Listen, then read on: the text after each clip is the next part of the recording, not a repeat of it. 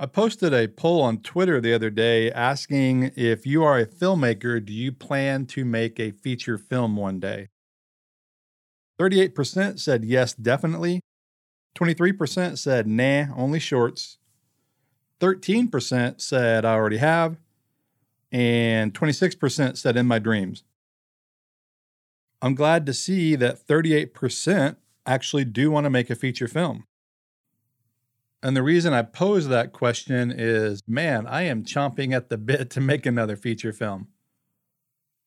Part of that is just because I haven't made one in several years. And part of that is because I did a shoot the other day using Log V3 and Filmic Pro, shooting on the iPhone 12 Pro Max. And it's the most cinematic and the closest, what I would say, looking footage to a traditional camera that I think I've shot on a phone. And so, yeah, it really got me thinking, is it time for me to make another feature film?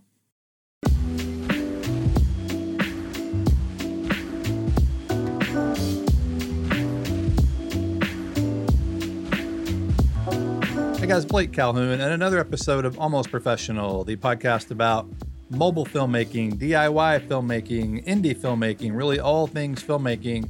And today, talking about filmmaking in the literal sense, meaning making films, making movies, and in DIY ways with smartphones or mirrorless cameras, whatever you want to use. I talk about smartphones a lot. And the thing is, even though I'm a big proponent of smartphones and I've used them a ton over the past, 8 or 9 years, and in particular, last 3 or 4 years, I still wouldn't recommend shooting a feature film on a phone just because you can get into a mirrorless camera for so little amount of money today as compared to a few years ago, and you'll just get better results. That is until the iPhone 12 Pro Max came along and Log V3. Now, am I saying that it's the same as a Blackmagic camera or even a Sony camera or any kind of small mirrorless type camera? No, I'm not. But I am saying that it's so close now, at least in my anecdotal experience, that you can't really tell the difference. Now, if you analyze it with a fine-tooth comb, can you tell the difference? Of course. And the biggest giveaway usually is shallow depth of field. And so that is still one limitation, although with the newer sensors on the iPhone, that is changing. The larger sensor now will give you more shallow depth of field. And as I've said in the past, I'm not a huge shallow depth of field person, meaning it's not the end-all be-all. Classic movies from the past were all deep focus. And so it just depends. That's more of a modern thing today, all the shallow DOF. And really, it's kind of a YouTube thing, if you want to be honest. Most movies are probably shot at like an f4 or a 5.6. I don't know. They're not shot wide open at like a 1.8, even an f2.8. Not only does that make it hard to shoot, it's just sometimes that gets irritating, everything being so shallow. Again, it depends on the topic. But I digress here. That's just one indicator that you're not shooting on a more traditional looking camera. The biggest problem for me forever has been low light and getting video noise. The shoot I referenced at the beginning of this episode was one I did with a new LED light from Ulanzi, or their brand called VGM. I shot the same scene 3 different ways using one light. And it was a really fun experiment. I'd never done anything like that before. And so I didn't know how it was going to turn out. And I shot it on my 12 Pro Max. If you hadn't seen that video, I'll put a link in the show notes of this episode. But I am objectively speaking here saying that is the best looking iPhone footage I've ever shot. I'm not saying it's the best footage. I've done a lot over the years. But technically speaking, I didn't even denoise it. And it just didn't even need to be denoised. And I shot in low light for 2 of the scenes, very low light in one of them. Was it noisy in certain areas? Yeah, a little bit, but it was completely normal. It was not what you would often see with phones from the past. And now this, of course, is primarily due, I think, to the iPhone, the 12 Pro Max, but it also has to do with Log V3. Log V3 is so much better now, and the 10-bit aspect as well. Although the 10-bit aspect doesn't necessarily help with low light, but it does help with having cleaner footage, especially shooting in more dramatic scenarios like that, low key versus a high key look. And these are things that I really wouldn't even attempt on a phone in the past. And that's kind of my overall point here. And it's why it got me thinking about whether I could actually make a movie on my phone. You could make a movie on your phone. A lot of people have done it. Sean Baker is one of the more well-known. He shot it on an iPhone 5S. It looked like video, though. It looked like an iPhone movie. And that's kind of the issue that I have with really any camera. It's not just phones. There is a mirrorless camera look. There's a reason you don't see mirrorless cameras shooting Sundance movies, because they look like mirrorless cameras, at least the way they do stock out of the camera. You can finesse it in color grading. But there's a reason that most movies are shot on Arri or, Red to a degree, and also Blackmagic. Those three cameras are really the main cameras you see in narrative filmmaking. Canon sneaks in there occasionally, but for the most part, it's those top three cameras, and Arri being the leader by a long shot. And I forgot about Sony. Sony some too, but Sony really hasn't been a big player in narrative work in a while. Maybe more in documentary along with Canon, but narrative fiction filmmaking has primarily been the realm of Arri and Red, and on the indie side, like at Sundance, Blackmagic. Ultimately, what we're all trying to do, though, no matter what camera you're using, is make it look more like film. The old joke is, if you want to make your video look like film, shoot on film. That doesn't really apply as much today, because shooting on film, especially for indies, is not easy, and it's not cheap at all. And today that doesn't even really interest me, except more in a vintage kind of way or a purist kind of way. When Christopher Nolan or whoever, Quentin Tarantino, shoots a movie on film, it's great. I love to go see it in the theater, and it is something that's hard to replicate, even with modern cameras like the Alexa LF. And so back to phones, we're pretty much doing the same thing, meaning we're taking an electronic image, a digital image, and trying to make it look more cinematic, trying to make it look like film. And it's really never quite gotten there. I think I've done some pretty good stuff in the past, like with Miranda, and then I did a short called The Movie Star. A lot of that comes into the way I did my grading. Of course, lighting is very important too, but there's just something about the motion. Of course, you want to use ND filters to get the right motion blur, but also just the sharpness. You can't take the sharpness out of the phone. The one little side note that I did think of is using a DOF adapter like the B-Script. The short film called No Hard Feelings, if you've seen that, the one by those Australian filmmakers that played the Filmic Pro contest a year or so ago. I also did an interview with the DP of that film. That is a very cinematic looking movie. It looks like 16 millimeter to me, or maybe better than 16 millimeter. And they shot on a 10S Max, as I recall, and they did shoot Filmic Pro Log. But using that DOF adapter made all the difference. And it just has that organic, softer, creamier look that really everyone kind of strives for. However, then your camera is getting bulkier, and so for this exercise, that would probably not be a reality, because then you have focus pulling issues, etc. But with Log B3 and the combination of the 12 Pro Max, it's starting to get much softer images, and I mean that in a good way. You still have to work with it in post-production, and you're also getting nice highlight roll-off, which is definitely an indicator of a more cinematic look. That's something the Arri Alexa has been known for forever. One reason people like that, and they would always say, I would rather have a 2K Arri Alexa over a 5K Red just because of the highlight roll-off. It just looks so much more organic. It didn't look so digital. But all that's to say that with the stuff I shot recently, it started looking like that. It really did. I was blown away. I fully expected to go into color grading and have to denoise all my footage, and I didn't. If you've seen the video, I did a sci-fi look, a horror look, and a dramatic look. The dramatic look was fairly bright. It had some nice shadows in it, but from an overall lighting aesthetic, it would be more of a high-key look. The horror look was definitely low-key, and then the sci-fi look was virtually no light in the scene.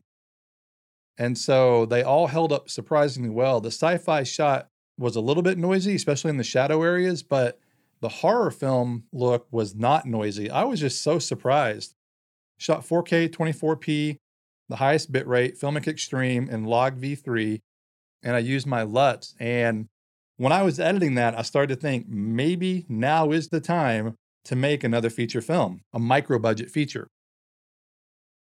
I'm not talking about doing $1 million feature on a phone. I'm talking about doing like a $1,000 feature, maybe a $0 feature. You do it for fun and, you hope it'll catch on. And for me, if I do a feature, I could break it all down and use it on my YouTube channel. And so I have a lot of different avenues to go. I could do a lot of behind the scenes as I'm shooting the movie. This might be one that I actually would do on weekends too. I haven't done that in a long time. Usually I'll take off and try to shoot a whole movie in, a couple weeks, usually 10 days for an indie, you can knock it out. The longest shoot I've ever done, just for those of you who don't know my background, is probably 21 days. I've done, how many have I done now? Probably 10 total features and feature-length web series, meaning 1.5 to 2 hours long. The last big narrative film, though, I did or project was 2014. So that's been 7 years. I've done a bunch of shorts along the way. And so I'm really just chomping at the bit to make another larger scale. Larger scale is probably not the right way to say that. Larger runtime, feature-length project versus short films. Because if I do something, especially if I shoot it on my phone, it won't be larger scale. It'll be micro-budget filmmaking.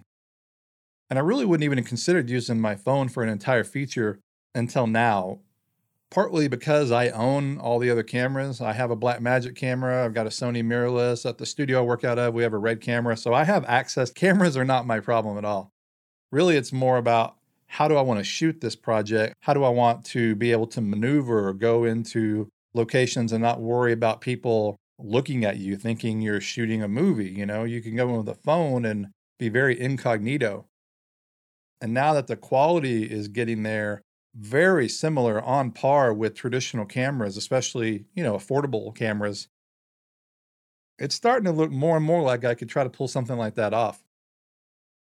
Now, the iPhone 13 that's coming this fall, the rumor is they're going to be adding the fake shallow depth of field, the portrait mode video, which I've done a test with the ProTake app recently, and I was impressed with that. It's not perfect by any stretch. But if Apple can really perfect that, man, now we're really talking. In the past, what I said is that I would do any short film on a smartphone, and I have, and I would do B-roll or, insert shots on a larger project using a phone, especially gimbal shots. Like I have a Blackmagic Pocket 4K, love that camera, but even with a small setup, it's fairly bulky, especially when you put it on a gimbal. And so to use that as your A camera to do most of the stuff is great. And then to use like a phone for any gimbal shots or B-roll, second unit kind of stuff could work great too. And I've done a video where I matched those successfully. And so really, again, it's just a shallow depth of field that looks different. But if you're shooting wide, then you're not going to even notice that at all. It's usually the longer lens stuff that you see the bigger difference. And so now, though, again, with the newer devices and Log V3, that's even less of a problem. Maybe I do a hybrid. Maybe I would do a mix of my Blackmagic and my phone. I don't even have an idea, by the way, right now. I've got a couple ideas brewing in the background, but nothing's set in stone. And so in a way, this is me just thinking out loud here during this podcast episode. But my wheels have been turning recently, not only because I am feeling the need to make another movie, but because of what I've been talking about here, the tech is catching up. But let me make a big point here. Don't wait on the tech. And I tell myself this all the time. If you're waiting on the tech to make your movie, you're never going to make your movie.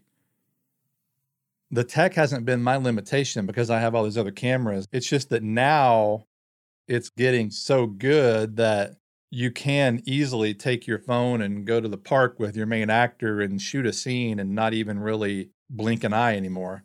Throw a wireless mic on your actor and yeah, you're off to the races. Now, this would be obviously more of a indie film vibe. You're not going to be having a big grip truck and a big crew out, without permits or without a lot of money, but a little bit of a maybe John Cassavetes vibe going here. I don't know. It doesn't have to be that type of content, that type of genre, but that kind of vibe, though.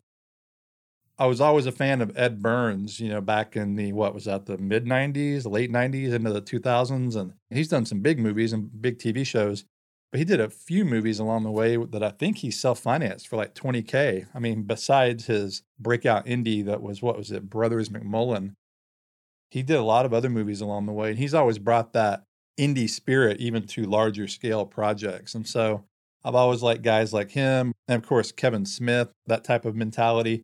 He's done some bigger projects along the way too. Even Steven Soderbergh, and I know he's done a couple iPhone movies, but he's the top of the top when it comes to A-list Hollywood, but he still likes to dip his toes in the indie world and hell, make movies shot on phones. I'm sure studio executives were like, what in the world is he doing?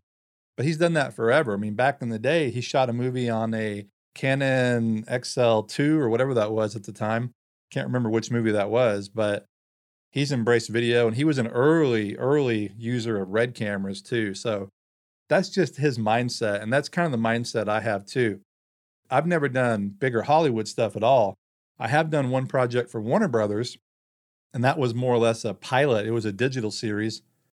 And so I have worked in Hollywood, and that was interesting. I will say that. Learned a lot and pursued it to a degree, but really found that the lack of control can be pretty defeating. And that's one reason projects are developed forever.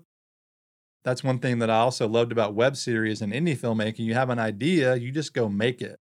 In Hollywood, you got to go around and you pitch. And, I had an agent, I had a manager. You got to shop the script, you got to take meetings. Now, don't get me wrong. If you sell something and you get a big deal and you get a lot of money, a big budget, that's great. But those are few and far between. And so the indie way of doing things has always been more appealing to me.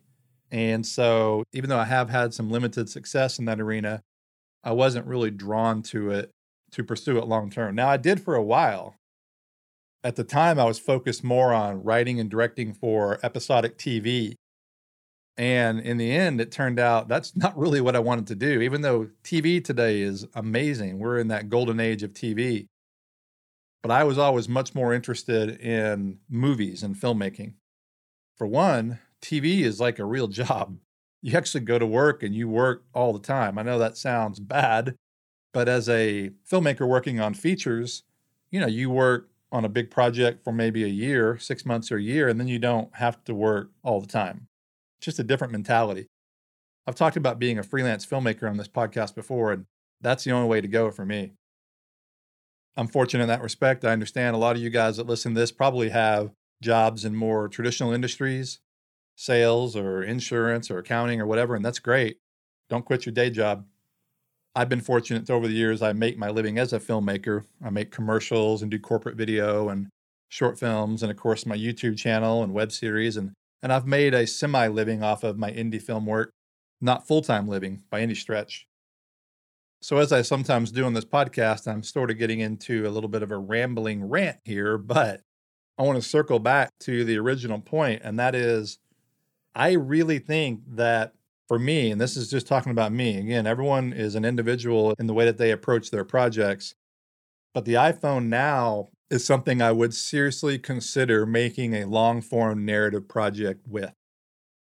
Now, I might combine it with one of my other cameras, as I mentioned, but it's something I'm seriously considering, and I don't think the project would suffer, in quotes. You go into a project knowing you're going to shoot on a phone or whatever the camera is, and it's not going to look necessarily a certain way. But after this last shoot I did, I'm like, this looks like any camera that I would have shot with, or a very close proximity to any one of the cameras, especially available to indie filmmakers who aren't shooting with Roger Deakins, if you know what I'm saying. And again, that's okay.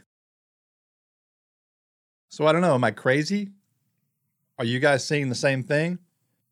I don't know how prevalent the 12 Pro Max has gotten out there. I see, a handful of people on my YouTube channel.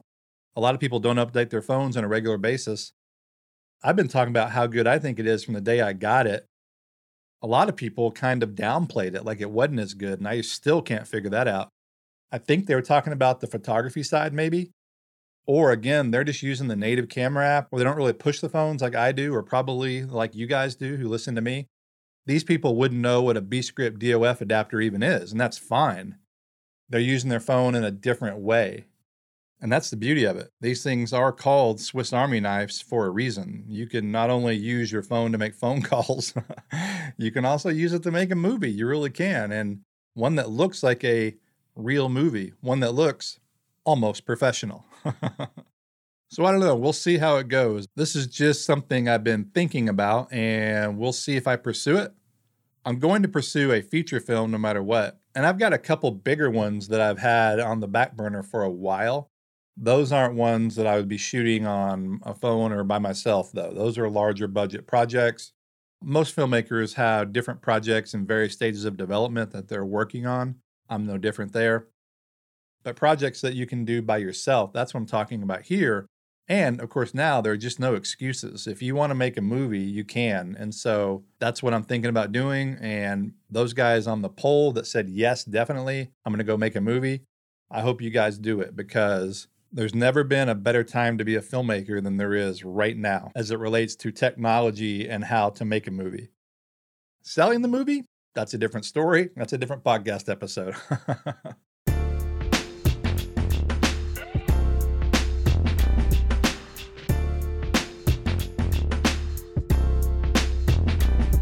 One other quick thing I want to mention, and this ties into my new course that I have, and that's my complete guide to smartphone audio production. In the shoot that I did with the new Ulanzi Lite, I mic'd the actress with a wireless mic, the Rode Wireless Go, and I ran it into Filmic Pro directly. I didn't go into a Tascam recorder or a Zoom like I normally do. I decided to just keep it all contained, run audio directly into Filmic Pro, and it worked great.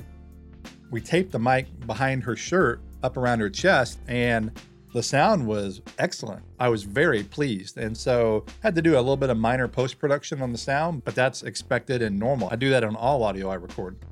So that makes it much easier for a one-man band or, a small two-person crew to get out there and make a movie. You don't have to have an audio person with you at all times.